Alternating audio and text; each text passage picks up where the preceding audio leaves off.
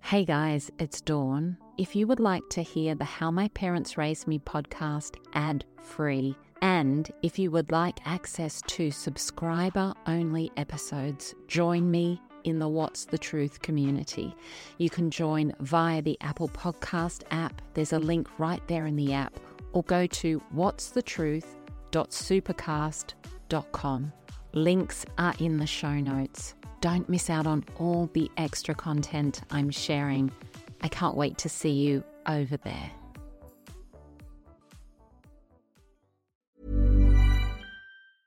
Ryan Reynolds here from Mint Mobile. With the price of just about everything going up during inflation, we thought we'd bring our prices down.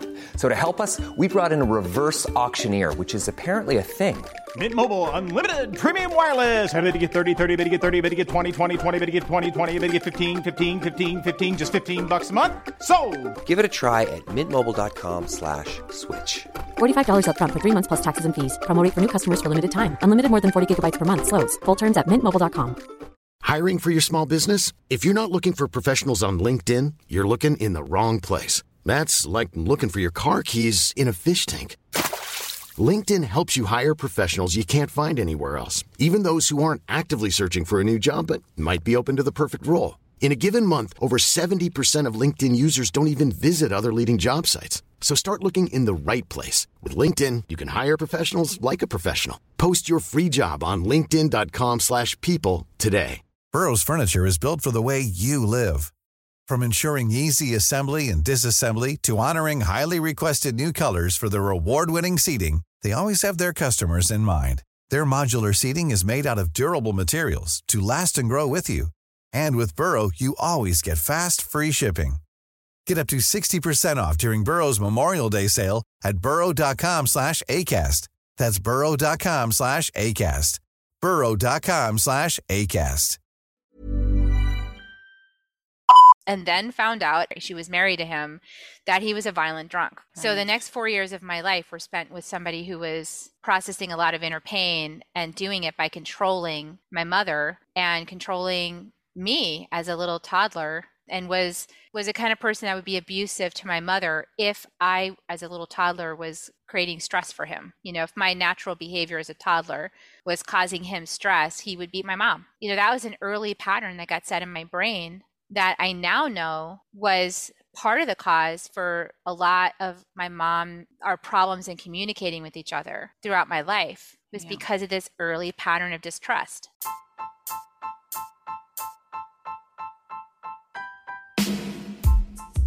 Welcome to How My Parents Raised Me. I'm Dawn Chitty. When we are born, we arrive here as pure and perfect souls, and the direction our life takes from that moment is deeply connected to what our parents bring to our lives.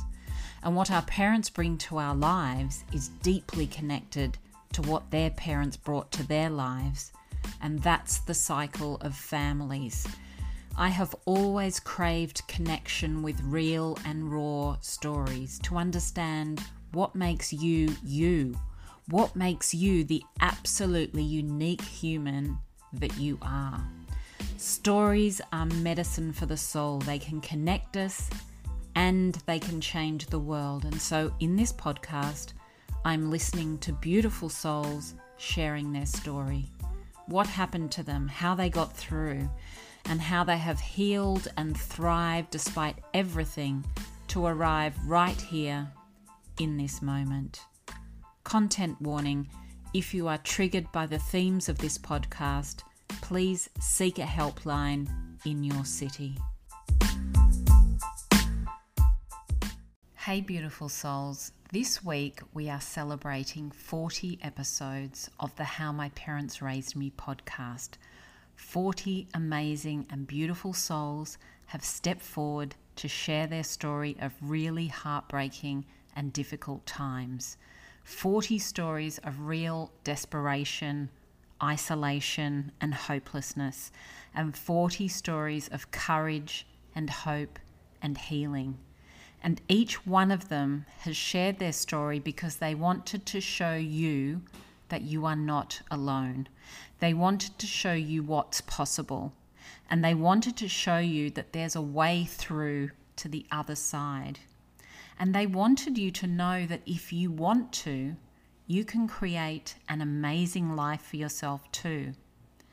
I especially want to thank you so much for tuning in here each week and connecting with these stories, for making this podcast a part of your week, because these stories are the most important stories of all.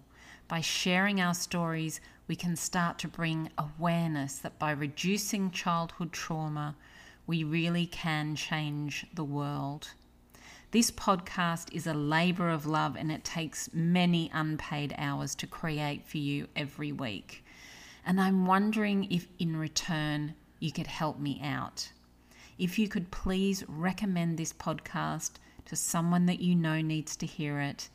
And also, if you're listening on Apple, post a review.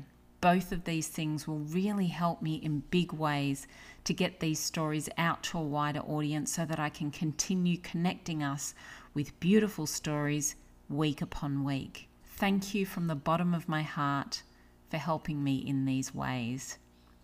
You know, I often wonder what we would look like if our mental and emotional wounding showed up straight away in our body. So a mother wound would mean a strong limp in your right leg, and a father wound would present in the left leg, or maybe physical abuse would show up as physical marks and scarring, or emotional abuse would cause a hunchback. And I wonder if it was this obvious, whether we would have done a much better job at changing generational trauma because we could see it so clearly, rather than it being something hidden away, dripping in shame and rarely spoken about. I imagine the mother wound as a gaping wound in the middle of the chest, festering and unable to heal because it's always so raw and we can't escape the hurt, because our mother is our first archetype of love, and the relationship we have with her will have a huge impact on every other relationship we have in our lives. If we didn't feel her love, it will impact us so deeply. If we felt abandoned by her, or if she was abusive, then that wound will run deeper. The mother wound runs through so many of our stories, and it's prominent in the story I'm sharing with you today. Kerry's mum spent 5 years with a man she was married to when Kerry was a toddler. Whenever Kerry would act out, be loud or triggering to that man, he would be abusive towards Kerry's mum, which meant that Kerry's mum needed to keep Kerry quiet.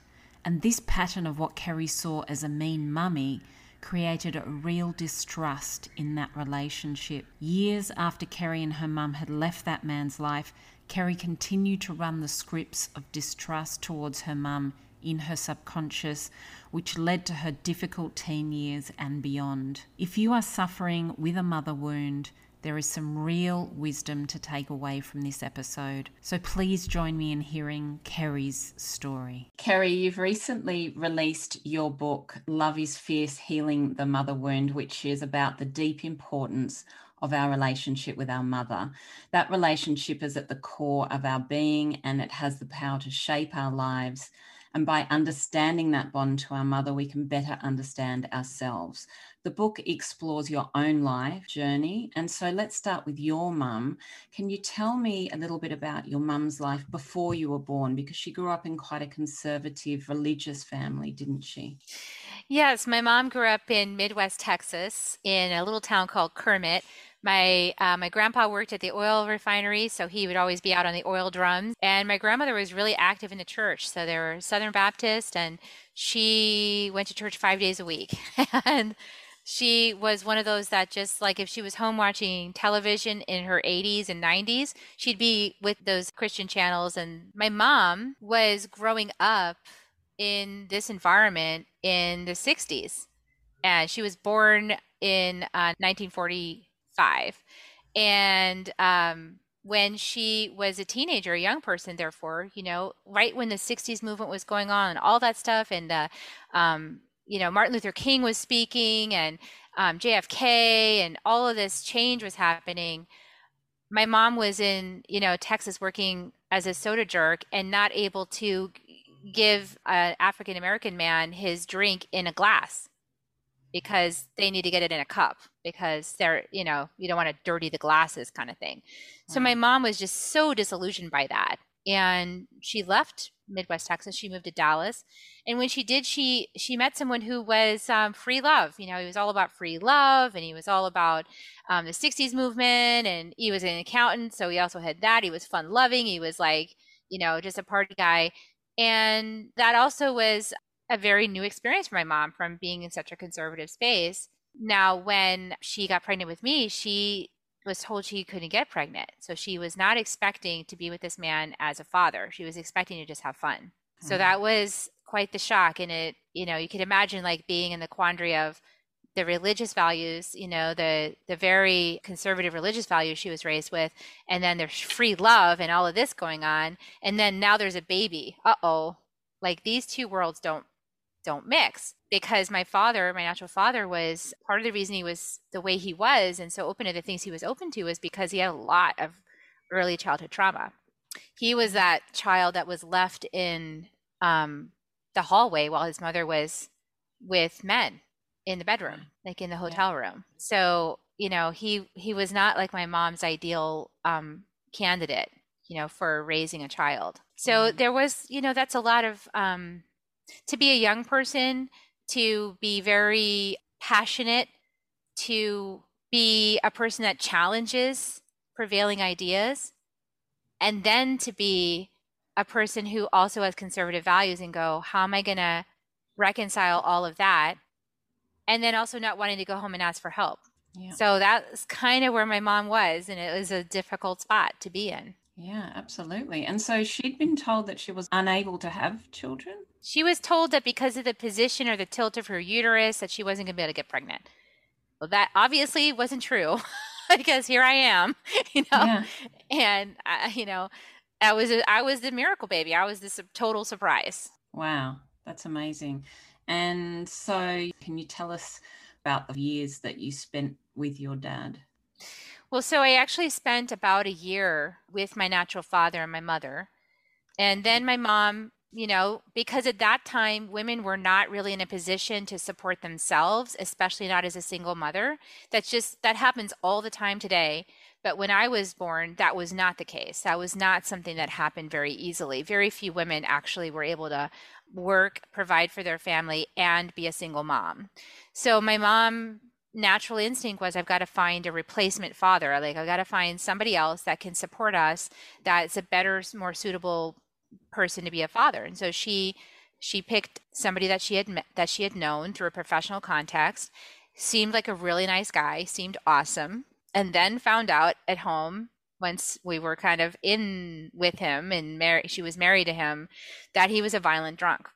Right. So the next 4 years of my life were spent with somebody who was, processing a lot of inner pain and doing it by controlling my mother and controlling me as a little toddler, and was a kind of person that would be abusive to my mother if I, as a little toddler, was creating stress for him. If my natural behavior as a toddler was causing him stress, he would beat my mom. Wow. So, that was an early pattern that got set in my brain that I now know was part of the cause for a lot of our problems in communicating with each other throughout my life was because of this early pattern of distrust. Yeah, absolutely. That's interesting, isn't it? So if you misbehaved, then your mum would get abused. Is that how it worked? That's basically, yeah. What happens in your brain as a child then when that's happening? What do you start believing?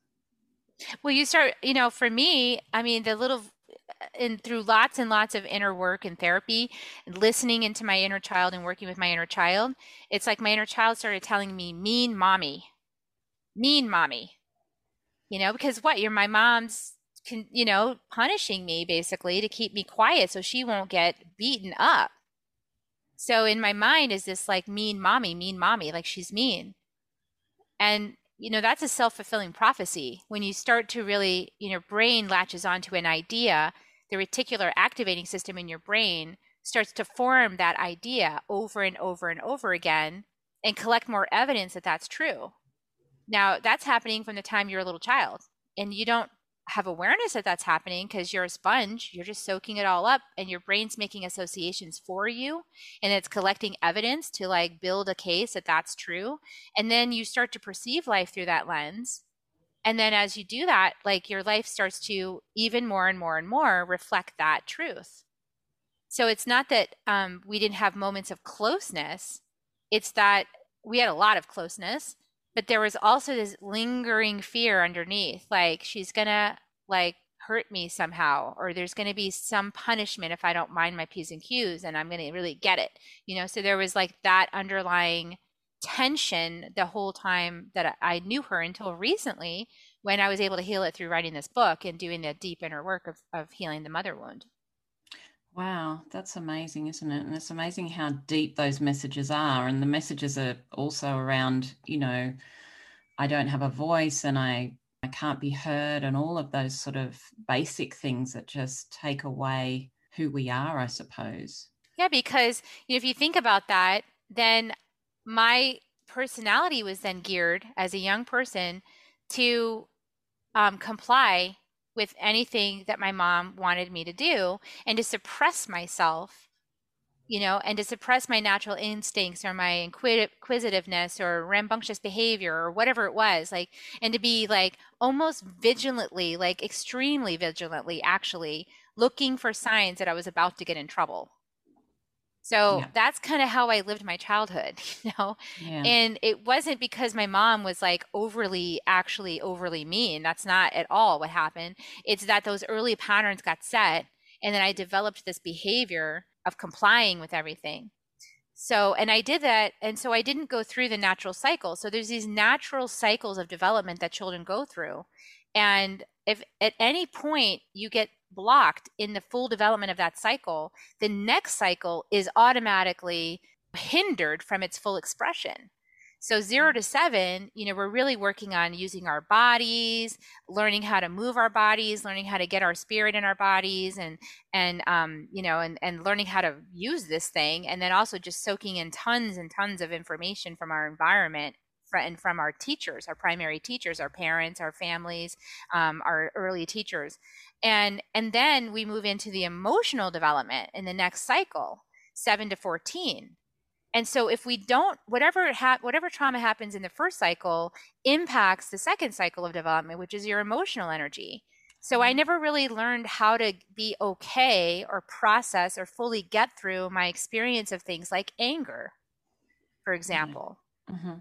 And so instead of like, if I was feeling angry, instead of expressing anger, I would express tears, because I found that I learned early in my life that it was okay to cry and to feel sad and wounded, and I would get love and attention and some support for that. But it was not okay to be angry, you know. And you can also relate that back to my early experience. Like, it was scary. Anger was a scary thing. This man was terrifying to me, as he was like 6.5 feet tall, huge man, and I'm this little kid, so it's terrifying, you know. Yeah, and then the next development is your mental development, you know, and your teenage years, like 14 to 21. And that's where you learn to, in the best of conditions, you learn how to process things mentally and get past your emotions and be able to like work through those, and then learn how to make the best choice for yourself and navigate that pathway. And you also learn how to have conversations with other people and negotiate things and, you know, work through problems. So because of the first two cycles being kind of hindered, it was hard for me to work all the way through the last cycle. So I had a hard time actually speaking up when I felt upset about something. And so instead of speaking up, I would get passive aggressive, I would act out, or I would leave.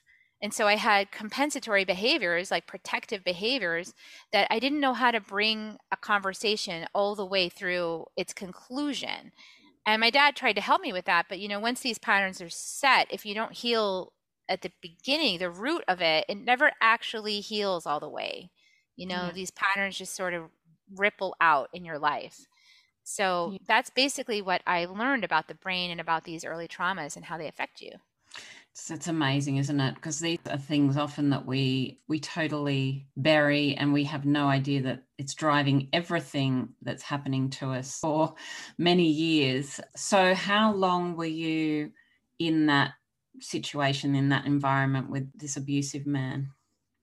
So I was there until I was 5 years old. And then that's when the man I call my dad appeared in our lives. We were in an apartment complex. He also lived in that apartment complex. I saw him on the steps one day, and he tells me this, the story. He's told me the story of when he saw me, and he's like, "You just looked terrified. You were like this little terrified little child." And my heart just went out to you. And I just was like, wow, this child is so scared. And then the very next night, or like the next couple of days, there was a party with some mutual friends of my mom's and my who I became to know as my dad, and they met for the first time, and it was like love at first sight. And I mean, my parents had this amazing relationship. Third time's the charm. He was a great dad, and I feel like the fact that my dad was such an awesome dad is the reason why I'm not completely screwed up. I was able to work my way through all these challenges. I had like this lifesaver. I was able to keep from drowning. I mean, I still went through so much stuff in my life, some of that I wasn't even sure I was going to make it through. But I had that lifesaver of my dad, of this man that entered my life at 5 and started doing his best to rewire those patterns in my brain and like teach me it's safe and teach me how to look for alternatives and solutions, and how can I find the best solution for myself? How can I speak what's really going on for me? He was the one person in my life that was trying to help me do that. And then trying to help my mom too, to unwire these patterns, because she's like, you're not understanding the underlying dynamics, like what's wrong with my daughter. And that was the conversation in my family, was what's wrong with Carrie? Yeah. What is wrong with Carrie? What is wrong with Carrie? So at 15, I started counseling. I was like in, counseling with this psychiatrist at the time who did psychotherapy. And then it just went on for there. So 2 decades of what's wrong with Carrie was the story. Yeah. Yeah. And how wonderful that this man came into your life. It's just like so beautiful, and just shows the difference that love and understanding can create for somebody. So when you're a teenager, what was it like for you? What was life like for you as a teen? Did you cope with it? Well, like many people who struggle from early childhood abuse or traumatic things that happened, there was sexual dysfunction in my teenage years. I mean, everybody expects teenagers to be a little bit wild, but picking up a guy at the stoplight who's on a motorcycle and then going home with him and having sex, that's probably a little beyond normal teenage behavior. So I was always like at the whatever would bring it to the next level of intensity, I would do that thing. So I was that kid that ran away from home for like 3 days. I was that kid that got really upset when my dad walked in on me and like came home early and I had a boyfriend over and I had been having sex with him. Didn't catch us in the act, but it was pretty clear what had been going on, right? And that shame of feeling that, I was the kid that, took some Tylenol with codeine and tried this attempt at suicide. It wasn't really an attempt, but it was like wanting attention and wanting to kind of get over this feeling of shame that was in my body, and my dad wouldn't talk to me. And this is a man who'd been so supportive and loving for me for so many years, and it was just an awful feeling. So that's kind of how I handled that situation at the time, and that's what landed me in the psychiatrist. So I feel like as a teenager, in some ways it's normal for teenagers to be a little wild and to push the envelope on things and to get attention, to break the rules. It's kind of normal. But in other ways, I wouldn't do that. Like I wouldn't speak my truth. I wouldn't actually say what was going on for me. I would hide. And then I would just I would kind of squirt out the sides and do these behaviors. And my parents were so frustrated because I wouldn't talk to them. I wouldn't come to them and say, like, this is what's going on for me. I'm really mad about this, or I'm really upset, or, I don't like that you said this, or you made this rule, or whatever it was. I would just kind of like shut myself down and then go do some self-harming behavior. Yeah.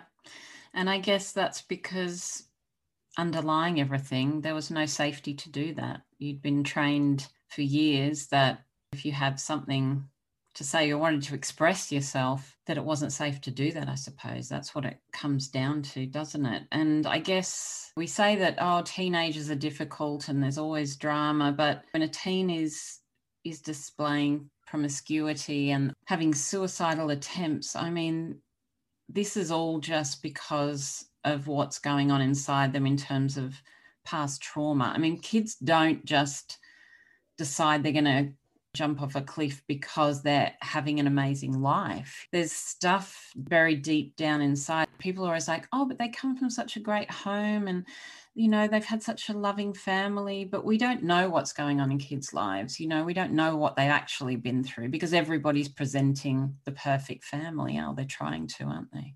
Yeah, and that's really one of the posts I made recently. I shared a picture of myself 12, 13 years ago with, I used to always wear these caps, like these cute little caps. I would always wear these caps with like a little brim, and the brim would create a shadow just over my eyes. So you could never actually see my eyes. You couldn't see the pain inside my eyes. I was like hiding it. And I would just, and my lip was always, you know, like tight. Like my mouth was always pursed, my lips were always pursed, and my jaw was always tight because I was just trying to hold it together. I was just trying to be like perfect in the public eye. Like if I had my kids enrolled in like soccer and I was their coach, if I had, you know, the right, and I gave them the right meals and vegetables and all the things, and I read them bedtime stories, and then I put them to bed, and then I had my fun, and then I'm being a good mom. And I didn't have any clue what actually it takes to be a good mom until now. And my kids are 18 and 21. Yeah. So, you know, part of the reason why I do what I do is because I know how bad every mom wants to be the best mom and our best intentions that we set out with. And I know that along the way, this whole path of being a mom is not only about raising your kids, but about healing your own traumas and your own stuff, so you're not passing it on to them. So it's like a double whammy. And then on top of that, usually you're dealing with your own mom too. Like, yeah. So you're like in the middle, you know, like trying to cope with everything that's going on. And it's a bit overwhelming. Yeah, absolutely. Absolutely. Motherhood is overwhelming. So you got through your teen years, and how did you then cope when you got into your 20s and some of those early relationships?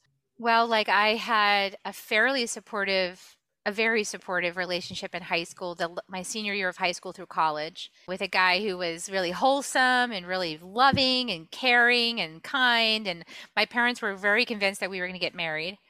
And then I sabotaged it because, of course, that's how it works, right? It got too close. It got too real. It was like, nope. And then I had the reaction of like, I remember actually I moved out to California from the East Coast. I was living on the East Coast. I got a job in Silicon Valley after college, and I moved out there, and I immediately met my former spouse, the father of my children. And he was a very bright person. He's still alive. He's a very bright person.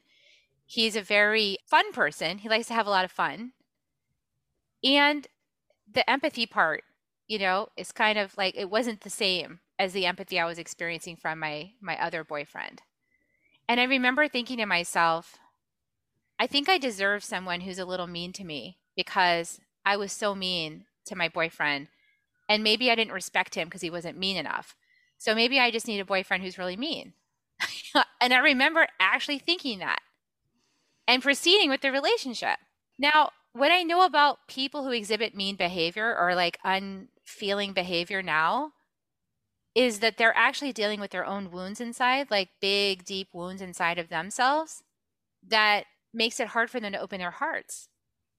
And the person I was at the time, like I was that person. It was actually, I wanted to be carefree. I wanted to be like having fun. I love the Grateful Dead. Like I was all like, yeah, just peace, love, and joy and all that. But there was also reserve in my heart. Like I wasn't going to share my full self with anyone. Like I was going to hold back. And even when we got married, I refused to take his name. Like I was like, nope, I'm not taking your name. I'm not being that vulnerable. It was like, what did I think I was doing? You know? And I wouldn't give my whole self. And I remember I also didn't have any spirituality, didn't have any religion of any kind. And I struck all mentions of God out of my wedding vows. I was like, there would be no mention of God in this wedding vow. So now after my spiritual awakening, I look back on this and I go, oh my goodness, like there were just so many things out of alignment. It was like, I now, like when I had my marriage with my husband now, the first thing we did was we made up agreements, because I practiced the 4 agreements. I practiced Toltec wisdom. And the 4 agreements is a book by Don Miguel Ruiz for anyone who wants to read that book. It's like saved my life at the beginning. Like I read that book 30 times front to back when I first found it to reprogram my brain, like, because I needed it. And, we made agreements, like, and the first agreement is that the sacred is the beginning of our relationship. Like the divine is our foundation. That's where we begin.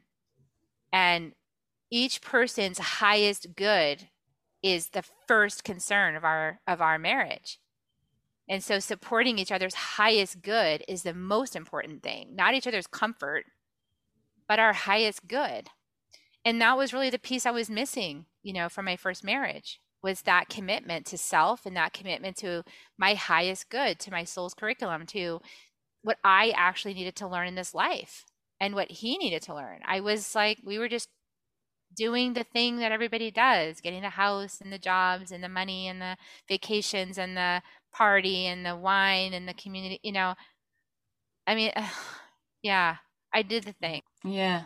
I think we all do. I mean, understand that 100%. And you had 2 kids in that marriage? Mm-hmm. Yeah. Yeah, I've got 2 sons. Yeah. And I remember like having my first son,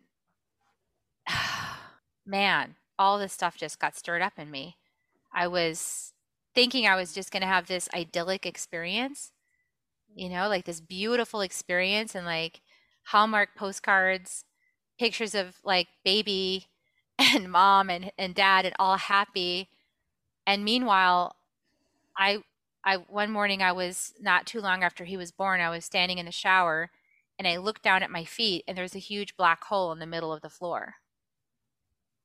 It scared the heck out of me. Where is that? Where it's not actually there. I saw it. And I had to start getting psychiatric help. Like I had to go into a postpartum moms group and start asking, why am I experiencing this trauma? I wanted this baby. I should be happy. I should be excited about this baby. I should be able to care for this baby and not be angry when it cries and not see holes in the floor. And I started healing at that point. I started realizing, like this is real stuff. This is not like just have a baby and then like you have this postcard. This is real life. There's a baby here and I have to take care of this baby. I have to make sure he's okay. And meanwhile, I am definitely not okay. Yeah. Not feeling it. Yeah, wow. Hiring for your small business? If you're not looking for professionals on LinkedIn, you're looking in the wrong place. That's like looking for your car keys in a fish tank. LinkedIn helps you hire professionals you can't find anywhere else, even those who aren't actively searching for a new job but might be open to the perfect role. In a given month, over 70% of LinkedIn users don't even visit other leading job sites. So start looking in the right place. With LinkedIn, you can hire professionals like a professional. Post your free job on linkedin.com/people today. Since 2013, Bombas has donated over 100 million socks, underwear, and T-shirts to those facing homelessness. If we counted those on air, this ad would last over 1,157 days. But if we counted the time it takes to make a donation possible, it would take just a few clicks. Because every time you make a purchase, Bombas donates an item to someone who needs it. Go to bombas.com/ACAST and use code ACAST for 20% off your first purchase. That's bombas.com/ACAST, code ACAST. So I don't know a lot about that connection. So is it just all of the trauma when you have a child yourself, it just all comes out? Yeah, absolutely. It's because it's all about initiation. So when in this culture, in the Western culture, it doesn't matter if you live in the United States or Australia or England or Europe, in Western culture, we've stopped initiating our women. So there's initiations that happen when you get your first moon, for example, when you get your menstruation cycle. In indigenous cultures, they initiate you at that point into womanhood. When you don't get initiated, you're still like a little girl. And you haven't healed anything that happened up until that point of initiation. So the traumas, they catch up with you in your teens in Western culture because you haven't initiated yourself into womanhood. The initiation is what starts the healing process on the earlier traumas in your life. So now if you miss that initiation, the next initiation is in your body is pregnancy and having a baby. So if you haven't been initiated yet, now your body goes through the next initiation of having a baby. All the things in your body that haven't been healed up until then, they come to the surface for healing. So if you don't have a pathway for that healing to follow, then they just get stuck. If you do have a practice for healing, and I mean like psychological healing, body embodiment healing, psycho-emotional healing, if you have a process in place for that through your spiritual practice, then that'll just come up for you and you'll use that process and you'll purge it out while you're in the pregnancy process. I actually know somebody, for example, and I do believe that that's why a lot of women get sick in their early pregnancy, is because that content needs to get out somehow that's not healthy for the baby. And it's unhealed stuff that's just still lingering inside your body. It needs to get out somehow. So the easiest way for a body to purge anything is by throwing it up, generally throwing up that content, getting it out of your system. So if you've ever done plant medicine, you have had an experience of that, probably, of throwing up content that's no longer useful. I actually have a friend who recently last year got pregnant and had whole first trimester was throwing up stuff. And she has done a lot of plant medicine. She's like, yeah, I just know that was exactly the experience I'm having. It's like I've started this ceremony, this initiation of motherhood, and my body and my consciousness is like, okay, ancestral healing, all this stuff needs to go because I'm forming my baby in my womb now. So we can be more proactive with it, right? And that's also what I'm encouraging people to do, is be more proactive with it. Realize that these initiation points happen, and then start to heal these ancestral patterns and these early childhood wounds and just conditioning in general while you're in that process or before you initiate that process. And then if you've already initiated it and your kids are grown, it's not too late either, because when we heal ourselves, we heal 7 generations forward and back. So in my case, I didn't wake up till much later, right? Like I didn't wake up till my kids were in elementary school and going into middle school. So at that point, learning that spiritual practices for psychological and emotional healing, that served my kids and my mom, because as I started healing myself, my whole family dynamic started changing. Yeah, absolutely. I just feel so emotional when you've said all of that. It's just like, oh my gosh. Yeah. What's coming up for you with that? Because it's exactly my journey as well. But I guess when somebody tells it to you slightly differently than the way that you've heard it or you've understood it yourself, I hadn't really thought through the whole initiation. And we've got rid of all of those amazing parts out of our way of living, haven't we? Like we don't have initiation. All of those sorts of things are not part of our culture. So it's definitely important for people to understand what they need to do. So when you were going through this awakening time, how was your relationship then with your mum? Well, so the man that I chose to marry, as moms often do, my mom and my dad both could see this is going to be a train wreck. Like, this is not a good idea, But, we can't be dissuaded, right? I mean, when you fall in love with somebody, you pick the one and you think that's the one, you really can't be dissuaded from it. You're just going to do it. And I've learned since the reason for that is because we have soul contracts. We have soul contracts with different souls.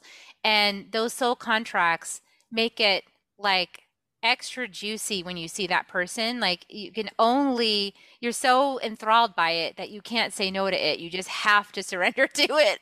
And there's just, because you just don't know, right? And you're like, this must be the one. Like when I met him, it was like lightning across the room, and whoever was around him just disappeared. And we were just like in this like love cocoon of like, I must meet you. Who are you? This whole thing. And I'd never met anybody like that. So I was like, well, this must be the one.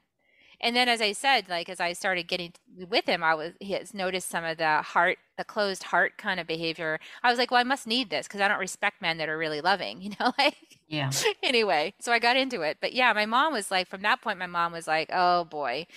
And because my mom and my dad, when somebody doesn't really embrace a person, the person not being embraced can feel that they're not really being embraced, at first. And so it creates some friction. And even though they did eventually overcome that, but in the process of overcoming, there was just early years were very tense, and then I had to justify my choice, right? So then I didn't want to tell them anything because they don't like him. So see how it all works, and you get yourself backed into a corner. So before I know it, I'm getting married to him on Maui, and we're having kids.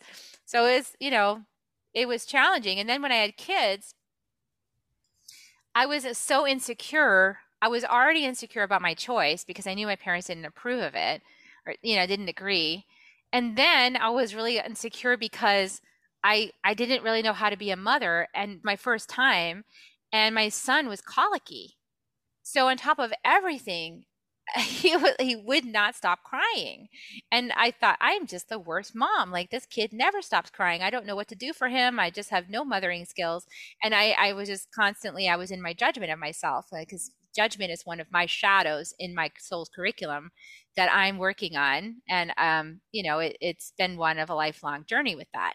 So I was judging myself relentlessly. So that made me not get along with his mother, who offered suggestions. And any suggestion offered, I definitely don't want it, because you're making me even more insecure about my abilities. And then my mom too.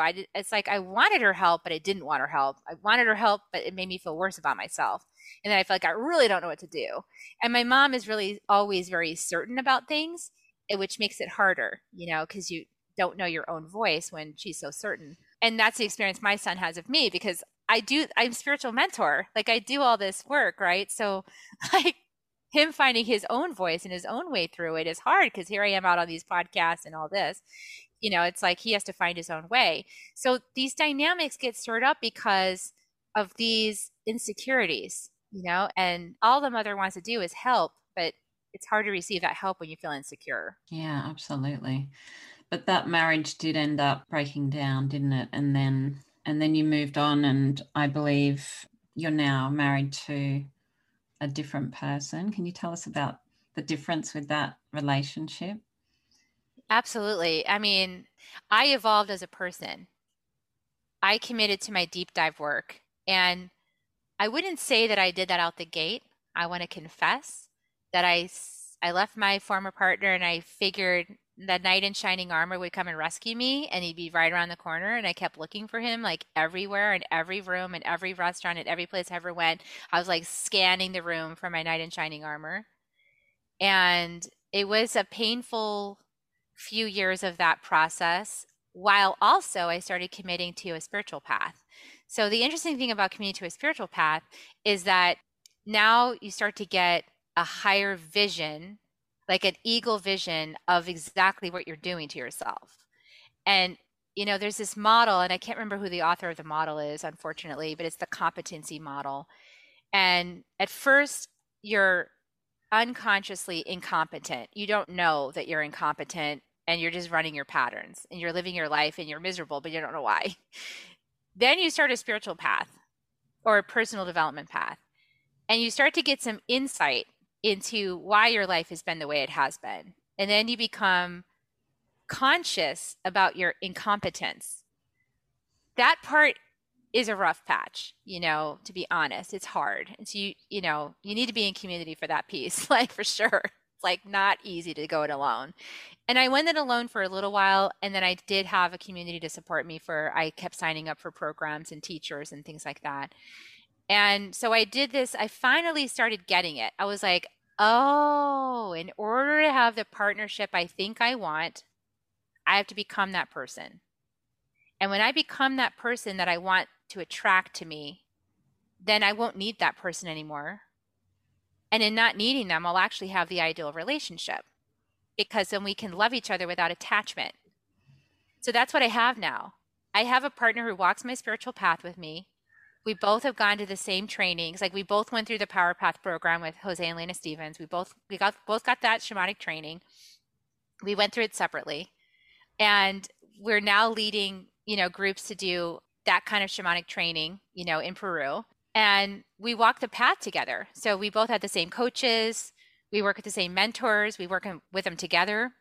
And, we work on our stuff. So this is the partner I always wanted. I always wanted somebody who would go deep with me and who could hold me in any situation and not judge me, and who could love me through the mess, and who could encourage me when I was feeling stuck, and like be my champion and be like, go for it, don't stop. I have that partner, and it's because I became that person for myself. So he is doing for me on the outside what I already do for myself on the inside. Wow, that just sounds amazing. And I love the way you described that, because it all makes so much sense, and how beautiful to have found that amazing soul. So you've written a book, and it's all about the mother wound. Can you just first of all tell us how you describe the mother wound? Yeah, so the mother wound to me is multidimensional. It's multifaceted. So on the one level, it's our relationship with our biological mother. So whatever relationship you had with your mother, like mine, like I talked about, the early conditions creating this mean mommy idea. It's healing that idea, because our mother is an archetype inside our consciousness, no matter what body you're in, if you're in a woman's body or a man's body or a transsexual body, it doesn't matter. Your mother is your first archetype of love. So when you want to be more loving in relationship, you first got to heal that first archetype. And it's the archetype that got set into place when you were in your mother's womb, and then as you were being conditioned by your mother's own dream of life, the way she viewed life, the way she handled relationships, the way she responded to things. Children are picking up every little clue about how to do that from their mothers. They're just constantly watching. So that's a lot of pressure for anybody out there who's like already a mom, or in the early stages of being a mom, or wants to be a mom. It's like, oh, I don't want to do it perfectly. You can't, and you already do. So I want to explain that. So what you learn through healing the mother wound process is that your mother was the soul contract for your early development. Being birthed by your biological mother set you up for all the soul's curriculum you came here to have. So it's the ideal system. You're going to be immersed in your soul's curriculum, and you can't leave it because you're in the body. I mean, you can leave it, but then you just have to come back in another body and do it again. So your curriculum is embedded inside your body. It's your ancestral DNA. It's the inheritance from your mother in her womb and all of her ideas, her consciousness, that you said, yes, I want to embody this because I want a starting place and I want to learn all this. And then your own curriculum that you decided to learn. So it's all inside what I like to call your thumbprint suit. So this is why you don't have to blame your mom, because you actually, and you don't even need to forgive her, really. It's more about saying thank you. Thank you for being my starting place. Thank you for being my springboard. Thank you for teaching me everything I needed to know to get started with my soul's curriculum. And thank you for being you. Everything that my mom uncomfortably taught me when I was growing up and until I came to this realization was for me. So it's really about healing that idea that your mom is a problem somehow, or that it's an inconvenience that you want to avoid, or that she abused you or did this or whatever. It's about getting over that and claiming your power back from it. And claiming, because when you claim your power of your soul's curriculum, when you say, I came in to experience, as I did, I came in to experience, an unhealthy relationship with a father. Who chose that father? My mom. Both times that was unhealthy. And the third time it was healthy, right? So I came in to choose that. I came in to learn from that. So I don't need to blame her for anything anymore. I'm exactly where I need to be. Did it take me a lifetime of healing? Absolutely. And was that what my soul signed up for? Yes. Because in order for me to do my work in the world, my service work with my gifts and my wisdom, I have to have had all that experience. Yeah. I need it. Yeah. You know, I don't know if you noticed, but like humanity, they don't listen to anything you have to say unless you've been there. Yeah. If you haven't been there, they're like, screw you. You know, like, I don't want to hear what you have to say. You don't know what I'm talking about. So it's really about that. And then ultimately it's about healing the relationship with our planet, because she's our mother. You know, Mother Earth is our mother, and we don't treat her very well right now. And I believe that's because we don't treat our mothers very well right now. Yeah, absolutely. So what are the main steps to healing that wound? So the process that I bring people through is a combination of sacred ceremony with Mother Earth, getting reconnected with a bigger mother than the biological mother that you had, because we have to have a bigger mother, a bigger healed vibration of mother. And so you could call that Mother Earth, you could call that the Divine Mother, you could call that the Divine Feminine, any kind of mother archetype that you believe in, like Mother Mary, you know, any of that. Any healed mother archetype will do. And so in my work, we bring in the Mother Earth and the Divine Mother. I believe it's the same. And so we're coming into that sacred ceremony with ourselves, with our soul's curriculum, and with our Divine Mother, and letting those healed frequencies fill us up and hold us and nurture us, and learning to relax and receive that nurturing and let down the guard and let down, you know, all the defenses, and start to relax that you're safe. You're actually safe. You're in your body. You're on Earth. It's okay to be in your body. It's okay to be safe. You're held. And shifting the expectation of being safe and held from your biological mother to the Divine Mother. That really allows so much movement of energy. And then in that process, it's inner child healing, and it's learning to become the mother you always wished you had for yourself. Yeah. When you can do that, you can arms around your biological mother. And this is the process that I've been in, is like realizing that my ability to hold myself in sacred safety, that is the frequency that relaxes my mother so that she can show up at her best. Wow. That's beautiful. I love that. And when we heal the mother wound, that affects our other relationships, doesn't it? It affects every relationship, including their relationship with money. You know, a lot of people are concerned about money, and I understand. You know, we still live in a scarcity consciousness. And I tell people, like, just anytime you say, I want money, say, I want love, because it's the same thing.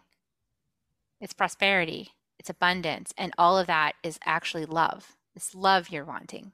So if you heal this, I mean, who's supposed to love you more, right? Is your mother. Your mother is the one person who's supposed to love you the most, until you learn to love yourself the most. It's like she's your surrogate until you figure it out.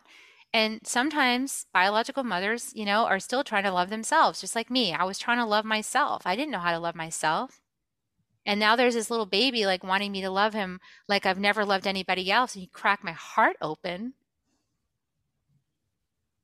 And, you know, it's that heart opening, that agape love, that unconditional love. I mean, my eldest son is a unicorn child. He came out screaming, and he hasn't stopped, you know, disrupting the system since he showed up.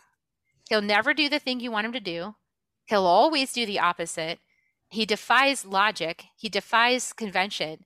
And yet he has this tremendous wisdom. When you sit down with him and just listen to what he has to say, it blows your mind. It's like, wow, this kid. By the definition of our materialistic society, he's not being successful, you know, but by his own inner drive, his passion, his knowing himself like nobody else, and not willing to compromise on his own vision and his own heart, he is a master.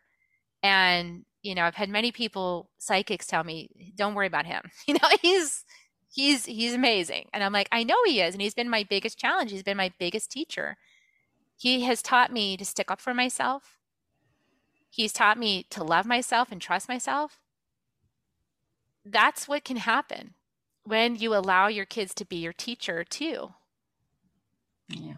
I mean, I feel like I think moms are the way that planet's going to heal, because we all know what it feels like to have your heart cracked open by your kids.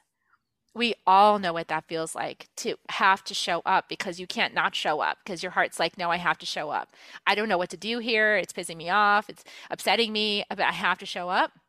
That's the equation for success of healing humanity. Right there is, I have to show up because my heart won't let me say no. And I can't let the planet go on. I can't let humanity go on the way it is with the planet, because I need my kids and my grandkids to survive. Yeah, absolutely. Woo. Yeah, I know. This is the way I live. It's so intense and I know it, but like, just take a breath. I feel it so deeply, Dawn. Like, I just know it's us. Like, it's the moms. Like, we are the ones who are going to bring it around. Yeah, I love it. I love all of that. And in the book, you talk about coyote teachers. What are coyote teachers?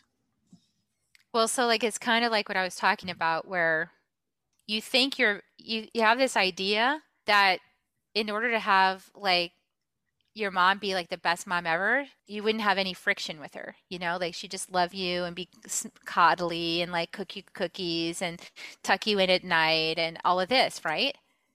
My mom wasn't like that. My mom challenged me. You know, she made it difficult for me, and in many ways. And her Gene Keys, and I often work with the Gene Keys, and if anybody's interested in their Gene Keys, it's genekeys.com, GENEKEYS.com. You get a little map of your soul's curriculum and your shadows. I find it so helpful. I looked up my mom's chart because I was like, okay, I've got to heal this relationship. I'm writing this book. I said I would do it. I'm going to heal it all the way. I'm not going to hold back every last little bit until I'm completely in love with my mom. I'm like, not stopping. So let me understand this woman. And I got her chart. And in it, I saw the shadow of provocation and the shadow of struggle and the shadow of conflict. I was like, oh, wow, that's exactly what I've been experiencing. She knows how to say exactly the thing that just pokes your button, pops it open, and you're crying. You know, like, it's like, damn, this woman knows how to, she's just like hot on it. She knows how to do it. And I thought, man, this is tough. Why would I pick that? Why would I pick that? And so I was like, well, because what do I want to do in the world? I want to mentor people. I want to help people be their best. So if I'm going to do that, don't I have to provoke them? I have to be able to provoke them. So I learned how to provoke from my mom for like 50 years. So I'm kind of good at it. But I wouldn't be good at this if I hadn't had the best teacher in provocation ever. Yeah. You know, like, I wouldn't be. So that's what I mean by coyote teachers. It's like your mind wants to assign bad, like label it as bad, but that's just a defense, because it's actually the medicine you really need. Yeah. And coyote teachers, they know that, and they don't care. They're like, whatever, you can hate me all you want. It's fine. I'm doing what's best for you. I'm giving you the medicine you need, and you can be angry with me, and you can walk away from me, and you can curse me behind my back. And I'm still going to do exactly the right medicine for you, because I know it in my heart, and I'm going to do it even though you don't want it. Yeah. That's the kind of mom my mom is. So I do that too, but I modulate things a little bit more. I'm a little more gentle, you know. So yeah, not quite so extreme, but I needed to learn that lesson so I wouldn't be afraid of provoking people. I wouldn't be afraid of leaning in. I wouldn't be afraid of asking into a situation with somebody. I wouldn't be afraid of having them explore something or say something that might hurt their feelings, right? Or make them feel uncomfortable. I can't be afraid of that if I'm going to do my job well. Yeah. And so it's really not about forgiving the people in our life. It's more about having gratitude for what they brought into our life, isn't it? It's really about gratitude, because when you really get that that person was your mentor, when you really get that at a soul level, they said, okay, I'm going to be the villain in your story and I'm going to provoke your butt all up and down, you know, because I'm going to get you to stand up. When you really realize that, all you got is love and gratitude. Like when I see my mom now, I tell her, I'm like, I'm so grateful for you. Thank you so much. My son is living with her right now because he's going to school, and she's got an extra room. So he's living with her. And I see so many beneficial changes in him since he's lived with her. And I see how her style of parenting, her style of mentoring is a really good complement to mine. And so I'm so grateful. I'm just like, wow, this kid's learning so much from her. And it's so good for him. Go for it. You know, like I'm happy that's happening. And my mom is like, wow, this is like the first time you've ever really been happy, you know, in this equation. You're like, this is so great. I've never experienced this. And I'm like, I never experienced it either, but I wouldn't get there if I hadn't healed it. Yeah. So how would you describe your relationship with your mom now? My relationship with my mom now is like more open-hearted and more vulnerable than I've ever been willing to be with my mom before. And it doesn't have it. I used to have a lot of tension when I would go visit my mom. I would be like kind of waiting for the shoe to drop, or waiting for there to be a problem, or waiting for her to say something that would hurt me, or, you know, I'm kind of like in this vigilant state. And now I don't have any of that inner anxiety. And I'm just like, when she gets passionate, I notice it. And then I check myself, like, are you scared? You know, I check in with my inner child, like, how are you doing? And it's like, it's so safe inside me now that my inner child's like, I'm good. This is my mom being my mom. And this is awesome. And I'm like, that's so cool. Like, so I don't feel, you know, like I don't feel that fear anymore. I don't feel that resistance. I'm just like, oh, my mom's being my mom. This is so cool. You know, like Wow. She's doing her thing. Wow, that's amazing. Kerry, you're the author of Love is Fierce, as we've said, and you're also the author of The Second Wave. I know you're doing amazing work with women in this area of the mother wound. Can you tell us where we can find you and what you're offering? Absolutely. My website is kerrihummingbird.com, Kerri, hummingbird.com. And the projects I offer 2 basic group circles. I do individual mentoring as well, but my group programs are really juicy because I feel like community is the best space to do this work, because you get so many mirrors into your own drama. Like you were saying before, like you were hearing it through my voice and it was sinking in deeper, like your own journey that's so similar to mine. And so, yeah, it's the same. It's like you hear somebody else say it and it sinks in. So I love group work for that. And so I do one circle that is 6 months long, and it runs twice a year, and it starts in August and February. So we're getting ready to start up another circle, and then the February will be the next one. So that's called Sacred Circle for Awakening the Mother Goddess. And it is about healing the mother wound.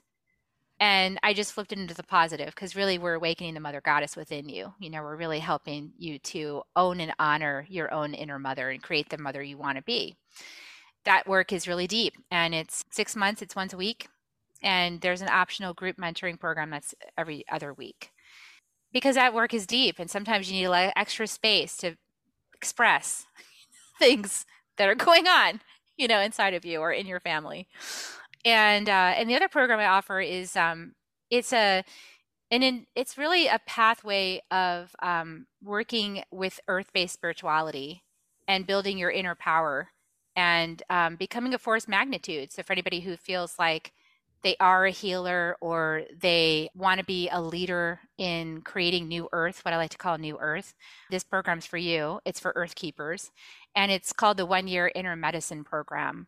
And I am initiating people into being a Mesa carrier, which is a tradition from the Andes Mountains. And we work with Indigenous teachers as well from the Andes Mountains for this work. And it's really an in-depth. It incorporates the gene keys. All of my programs incorporate the gene keys, because I just think that medicine is so amazing. I think that, gosh, you get a map of your soul's curriculum. Like, wow. Please, like, you know where to start. It just narrows it down. You don't have to get confused. So anyway, that work is a year-long program, and it's awesome. It's powerful. So those are the two things I offer, and those are on the website.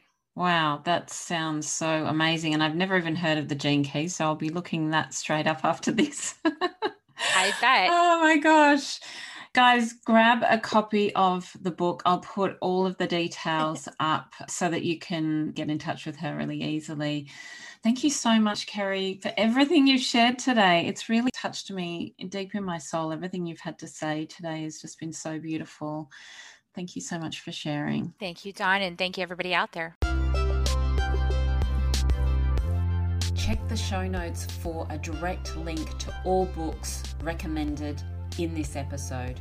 Come and follow me on Instagram at My Big Love Project. Drop a review if you're listening on Apple Podcasts, and please share this episode with someone you know needs to hear it. You are such an incredible soul because you are you. You are unique. Your journey is unique, and you can absolutely change the world with your story. Your time is precious, and I so appreciate you being here. Thank you for joining me. I'll catch you next week.